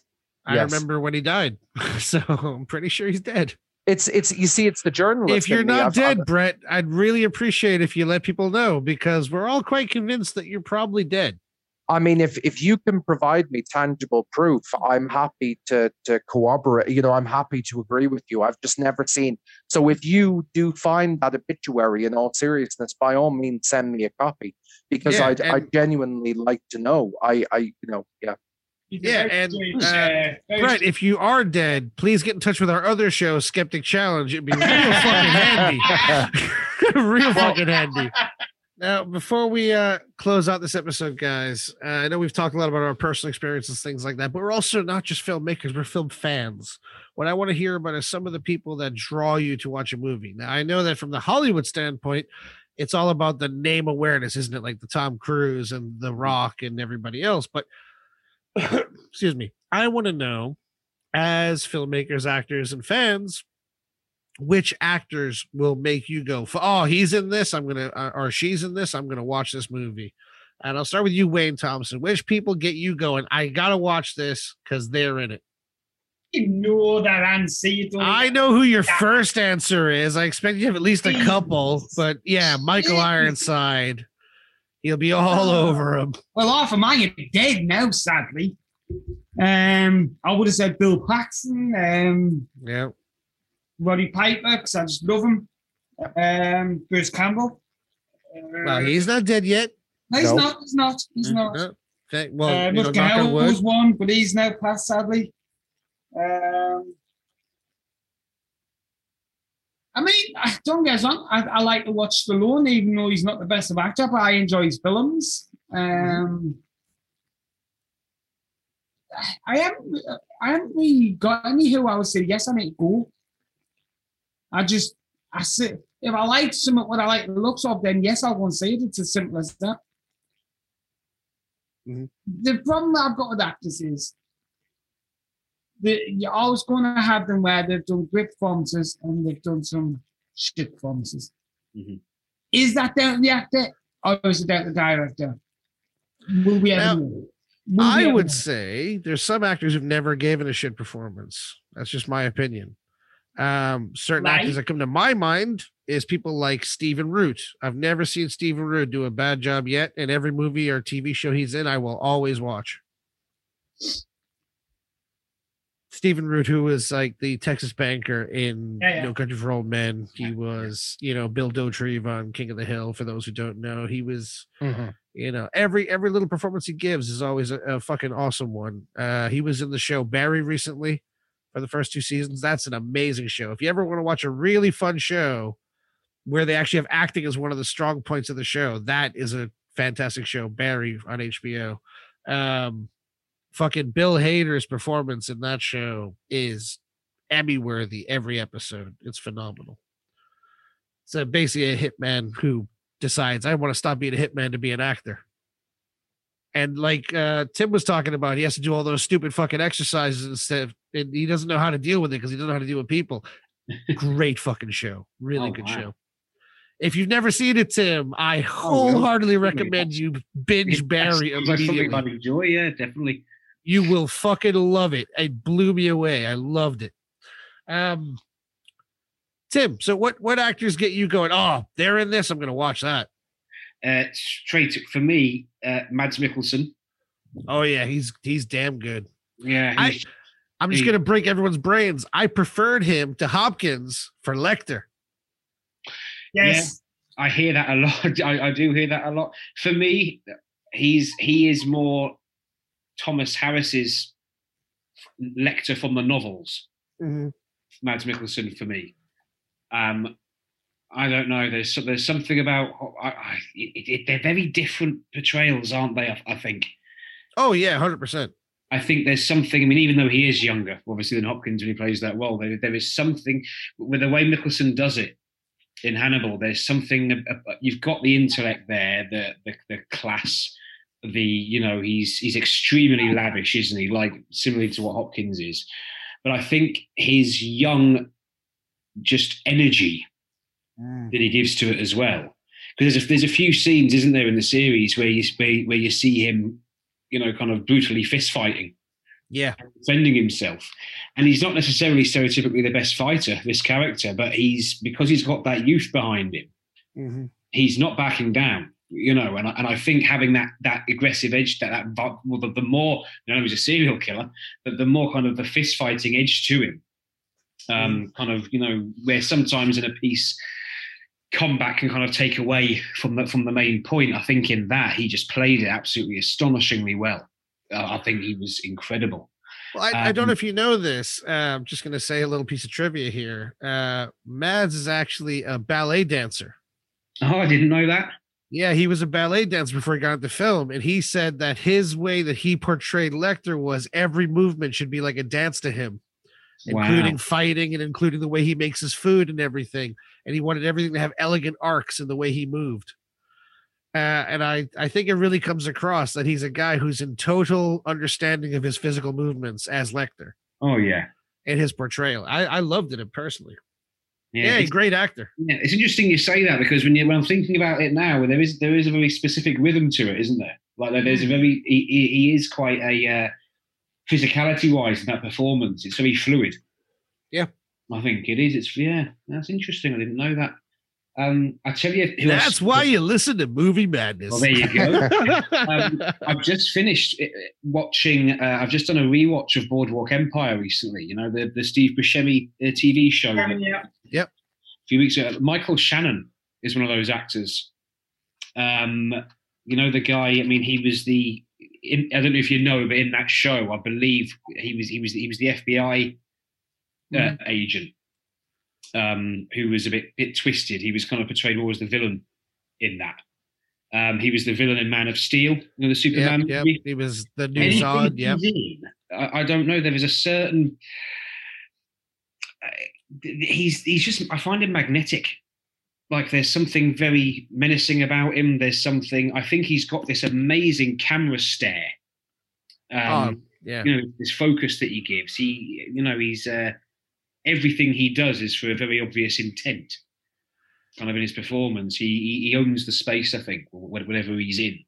This is something I love about actors and viewers is the subjective nature of it. Because I would argue Michael Shannon's a terrible fucking actor. Oh, really? But a really interesting looking person who does always, like you said, have that stare. Like he's a brutal guy who wants to fuck you up. But I never really feel like he's anything but the brutal guy that wants to fuck you up. So I've never really been a big fan of his. Yeah. It's that subjectiveness. It's weird. And for me, I mean, even though I don't really know what the story is with him anymore, I don't know whether he's, the last I heard, he kind of self-retired himself for diagnosed with dementia, but Jack Nicholson as well. Yeah. I heard he retired. Yeah, he's always been, for me, whether it's been horror, comedy, drama, he's just an incredible actor. I think he's an all-rounder. I mean, I would have said you've got your Pacinos and De Niros and that sort of thing, and to me they're all brilliant. But Jack Nicholson, for me, I think he's just it could be any genre, and he just storms through it. Correct. Now, you'll probably, being a Scorsese fan, already know this, but I'll mention it for the audience anyway. When Jack Nicholson was in The Departed, Martin Scorsese's The Departed, he's looked at the script and he said, "These sex scenes are so dull. Can I fix those up for you by contributing a little bit of my life experiences?" And the whole thing about, they actually cut a lot of it out. When he's snorting the cocaine off the girl's ass, he's like, that's because that's what I used to do. Yeah, I did. And he said the best part is what you do is you get the coke right in the middle of her ass crack, and then you have her fart it in your face. And unsurprisingly, they cut that from the movie, but apparently they actually shot it. He really is, though, Matt. I mean, it's he was a fucking legend. Again, in The Departed, there's that scene, isn't there, where he's having it's Matt Damon's character, isn't it? Goes round. He's in his apartment for breakfast, and he just puts that severed hand on the table. Yeah, yeah. And again, I don't know if you go, the comedy, the Adam Sandler movie, the Anger Management. There's a scene in that. I watched it at the cinema when it was released, and it's when he first meets him, and he's watching a movie on the plane with his headphones in. And the camera's just looking him straight in the face, and he's doing that signal. He's just laughing uncontrollably at what he's watching, and it's that big smile. It's the booming laugh, and I think I was laughing for about 20 minutes when I watched it. He just gets you. Yeah, I think he can terrify you. He can make you laugh. I think he can make you unbelievably sad. Oh yeah, He's just incredible. I will say, I don't know about everybody else. We all must be Jack Nicholson fans. He's a goddamn legend. And I know most people probably say, oh, I loved him most in like when he played the Joker in Batman or when he was in Witches of Eastwick or whatever. For me, the movie that really is his defining career moment for me, because I thought he actually was such a fucking incredible character and actor in it, and that I just fell in love with him as far as his ability goes, was As Good as It Gets. Yeah. He was unfucking believably good and mesmerizing to watch in that movie. And also, I mean, everyone else that was in it was fantastic too. It was not like it was just him, but he made a very unlikable character incredibly likable and watchable through his actual demeanor, mannerism, and characterization. He was phenomenal. Yeah, no, he is. He's like I say, but he's also, if you go into the way he approaches his work, he does so much, dramaturge and background to what he's doing. He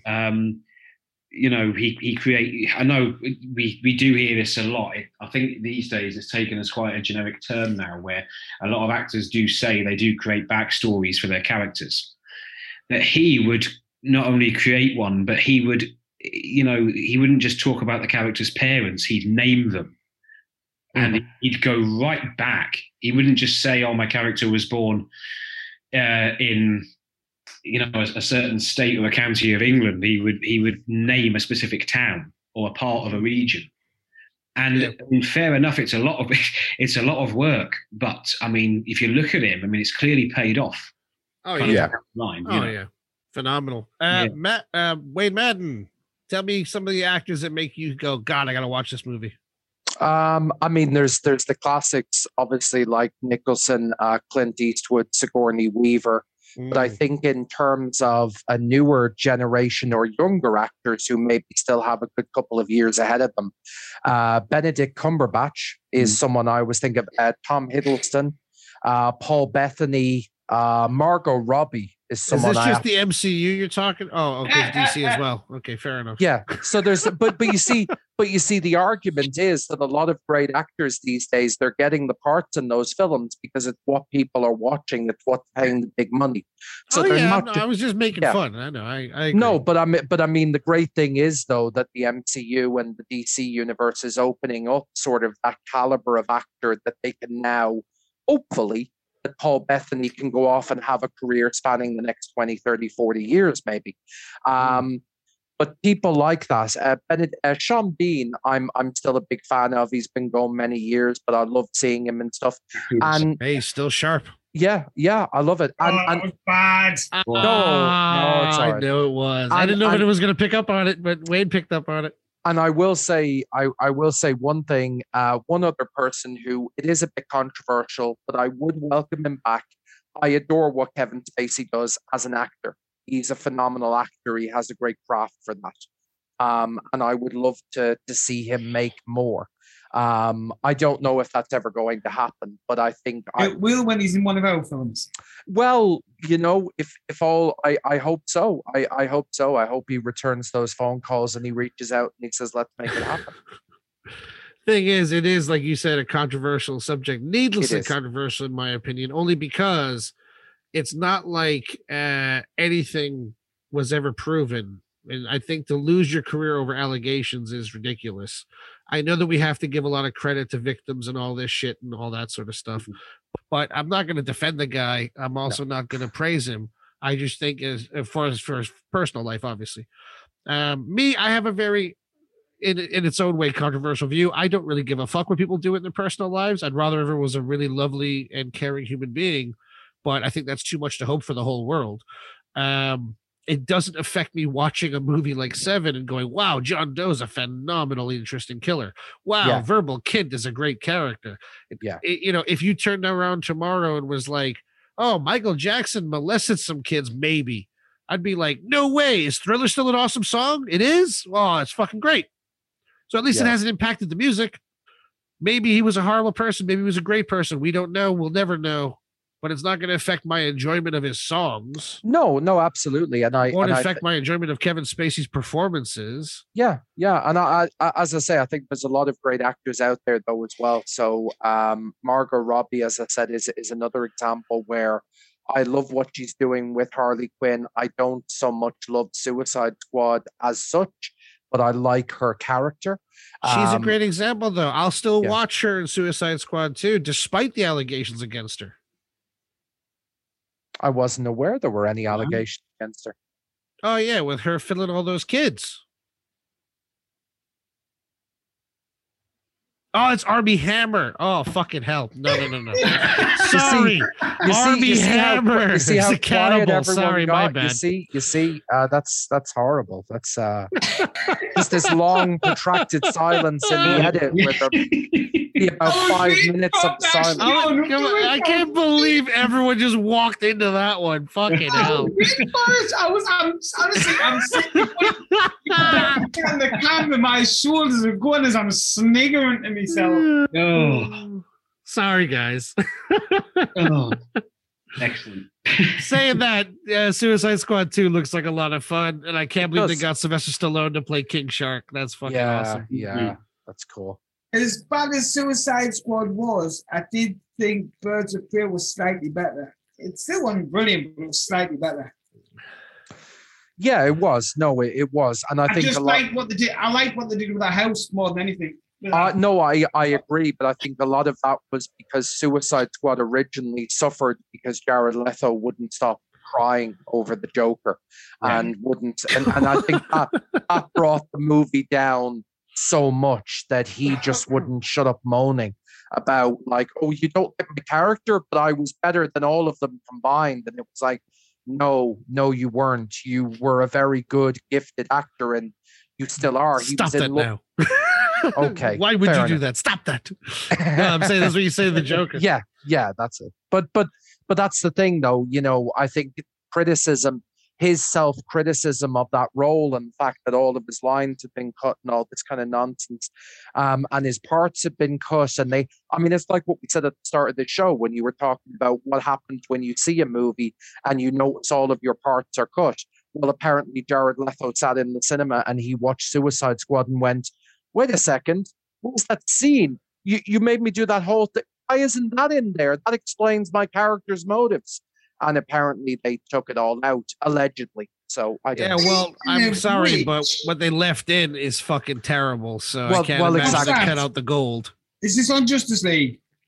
No, this is on Suicide Squad. Has anybody seen the Zack Snyder's Justice League? Yeah, I watched it last week. What the fucking hell point was that as that dream sequence, please? Oh, yeah. I mean, it was called self-indulgent, self-masturbatory filmmaking. Dude, honestly, you've got this film which has been made so much more complicated than what already was, and needlessly as well. But you're watching this superhero film all the way through, and right at the end, they decide to put a dream sequence in where Batman goes, "Oh!"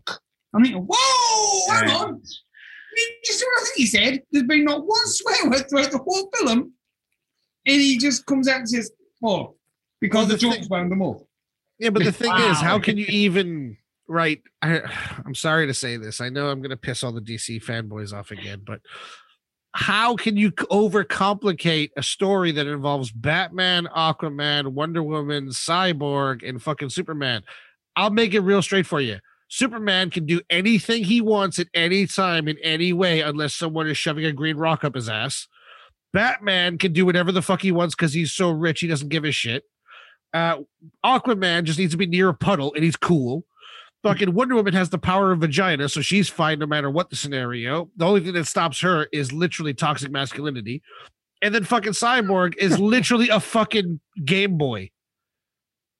All he needs to do is play Tetris and chill in the corner and will be happy clams. Yeah. How can you turn that into a complicated movie? There are 5 paper-thin fucking characters who exist literally to do nothing but punch things. It's a really bizarre thing, I think, the way that DC have gone about their, I mean, they call it the DC universe, because I'm a big fan. I love the Marvel and DC stuff. An unusual case, I think, for the DC movies is that I honestly believe that the the solo projects like the Aquamans, the first Wonder Woman, Man of Steel, etc. I actually do think they're very good movies. I love that you singled out only the first Wonder Woman. This is it, yeah. Because you obviously have some taste. The funny thing is, the movies that are in their canon, which get the fans riled up and which get a lot of anticipation, so Justice League, Suicide Squad, Batman v Superman, they always seem to, for me, they always seem to fall short. I don't know whether it is them buckling to too much pressure or trying to create kind of complex storylines that are kind of beyond their remit because they're trying to piece these things together. I don't understand what it is. Personally, I think Batman versus Superman, in my opinion, I don't know why. I've got a feeling I'm probably going to get a bit of grin for this after this. Is that for me? I have seen it a few times. I do have a genuine soft spot for it. But again, when you watch it, it suffers from loads of kind of pacing issues, conversation. Yeah, I fell asleep. I don't know how many times trying. Well, I did eventually watch it. I will say, Tim, you might want to jump on the next episode we're doing, which is actually Zack Snyder's Boring Verse, because we're going to discuss all of Zack Snyder's movies. I would argue, like you said, Batman v Superman, Man of Steel, Justice League. Well, those are the ones that Zack Snyder had a personal hand in pushing. And I just don't think the guy knows how to make a fucking good movie. I know that he's had some phenomenal material to work with things like Watchmen and 300 and even Dawn of the Dead, where he did, I would consider a far lesser quality remake, in my opinion. But then look at his original content, like Sucker Punch. That's the most boring, completely disjointed, misogynistic movie that has no clue what the fuck it wants to be from the beginning to the end. The guy does not make movies. He makes awesome music videos, takes the music away, and then compiles them with some dialogue. But he makes great visuals, unbelievably good visuals. That's what I was going to say. Yeah, you get from the opening scenes of these films, you get this incredible scale. Oh yeah, and then it's as if someone's just throwing horrible ingredients into a bowl. And yeah, exactly. There you go. That's a couple of billion, please. I think this is a good topic for your next show, because that's what I'm saying. We're gonna do a Snyderverse episode. I think it is because I have dinner plans this evening, and obviously we're all closing out now. Calm down. I was wrapping it up. I'm just saying, because I know that if we take the good stuff away, the audience, they're going to be sitting here, they're going to be listening to this, they're going to go, oh my god, when do we hear the next episode? And you want to keep them on tender hooks because you have such good content. Well, we do close out. There's one more actor I think it's coming to his own. I'm going to bring him up because it's going to really wind Hank with a minute. No, you like him. Bob Odenkirk.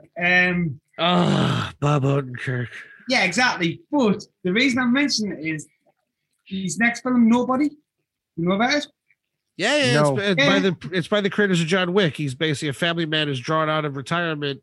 He used to be an assassin before he became a family man. Now everyone's coming to hunt him down. He's going to save his family. I wonder who's acting in that one. Well, I know that Christopher Lloyd's in it, and Roz. Yeah, better than that. Michael Ironside. So you know it's going to be a good film now. Seriously, this guy and Michael Ironside, right? I have this theory, Tim, right? That heterosexual men are allowed a couple of actors they would go gay for. And for me, it's like Guy Pearce. I'll go gay for Guy Pearce or Hugh Jackman tomorrow, but they're like the only guys. Wade is a very he's super heterosexual, but I think there's a little bit of love affair going on with Michael Ironside, just a little bit. Like he may not have full sex with him, but he'll do some hand and mouth stuff, I think. Wow. Yeah. On that note, I didn't know where you were going to go from there. Fair enough. Oh no, I mean, I can feel the sensation that no one wanted to tell me they're gay, dude. So I was just going to leave it. Tim, no one needs it exposed. To the world of Hank. Wow. Come on, though, Guy Pearce, you wouldn't. Come on, look at him. I wouldn't. You're the only one. Anyway, it's been fantastic having you, Tim. As always, my double entendre of Wayne's there. I love having you guys on either side of me like pieces of white bread to my meaty Hank sandwich. Be careful, you were almost a Jill sandwich. Sorry. Yeah, I love the reference. That was brilliant, guys. Honestly, thank you very much for having me on. That was brilliant. Excellent. I'm glad you enjoyed it, man. You're welcome back anytime. And in the meantime, if anyone has anything they'd like to hear from us in the future, and obviously, if you want to give us your opinions about what we talked about today, you can get in touch with us at moviemadness@deadrealfilms.com, or you can go on our website at deadrealfilms.com/movie madness. We love hearing from you guys and love talking about, what you liked, what you didn't like, and what you want to hear for the future. In the meantime, I've been your host, Henry Thompson, with, of course, Wayne Thompson, Wayne Madden, and Tim Mount. I hope you guys have a fantastic night. We'll catch you on next Monday. Bye-bye. Hey, y'all. Thank you. Thank you.